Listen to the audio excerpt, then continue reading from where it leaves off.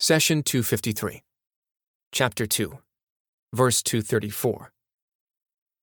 If any of you die and leave widows, the widows should wait for 4 months and 10 nights before remarrying. When they have completed this set time, you will not be blamed for anything they may reasonably choose to do with themselves. God is fully aware of what you do. Chapter 2, Verse 234. Iddahâ is the waiting period God prescribed for the woman after the marriage ends in divorce or after the death of the husband.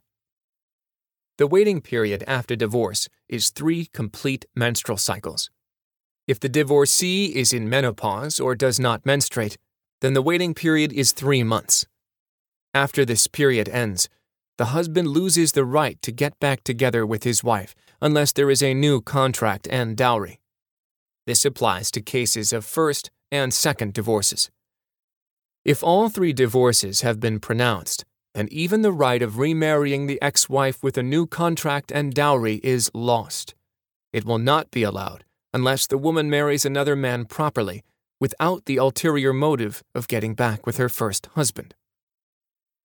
As for the iddah, waiting period of a widow, God set it at 4 months and 10 days if she is not pregnant.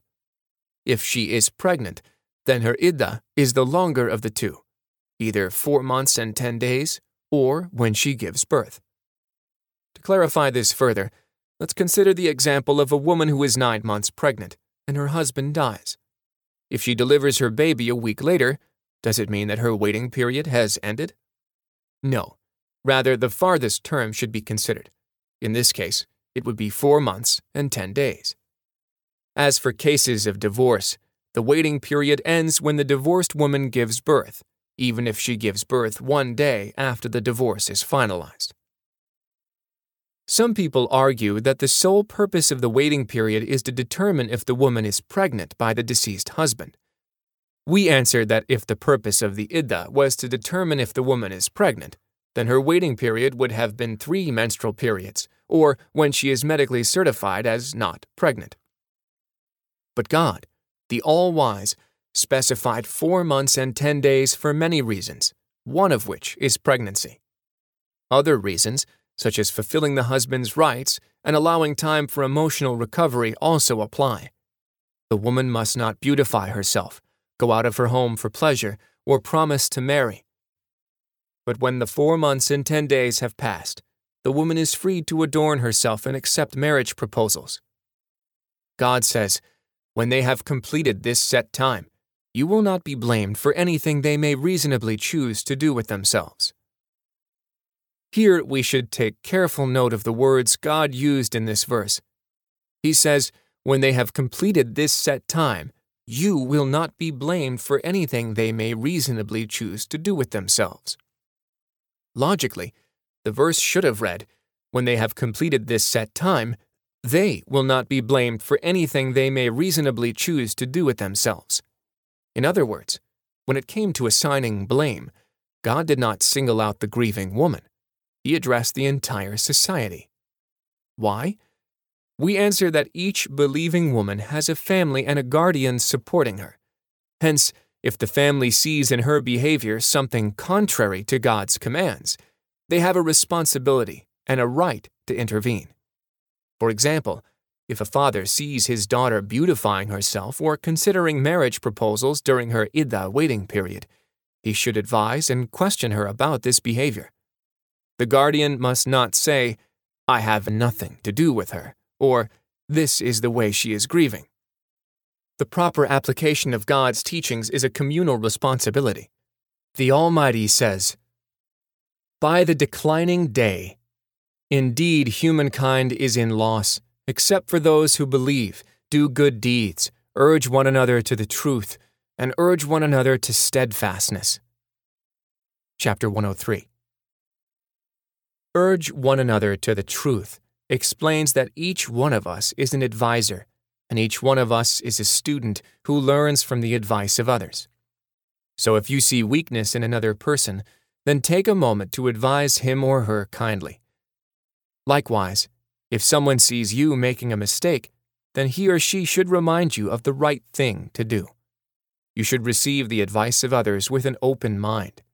If we all advise one another, then each of us will fare better. Another lesson from the verse, except for those who believe, do good deeds, urge one another to the truth, and urge one another to steadfastness, is that all people are allowed to advise others and to listen to advice from others. Giving advice is not specific to a certain group of people, a government agency, or moral police, because we all commit sins and errors. That is why, in the verse under study, God made the general statement, "When they have completed this set time, you will not be blamed for anything they may reasonably choose to do with themselves." The verse concludes with, God is fully aware of what you do. Allah is aware of our hidden actions, and He is aware of our deepest intentions, even if no one in the community knows.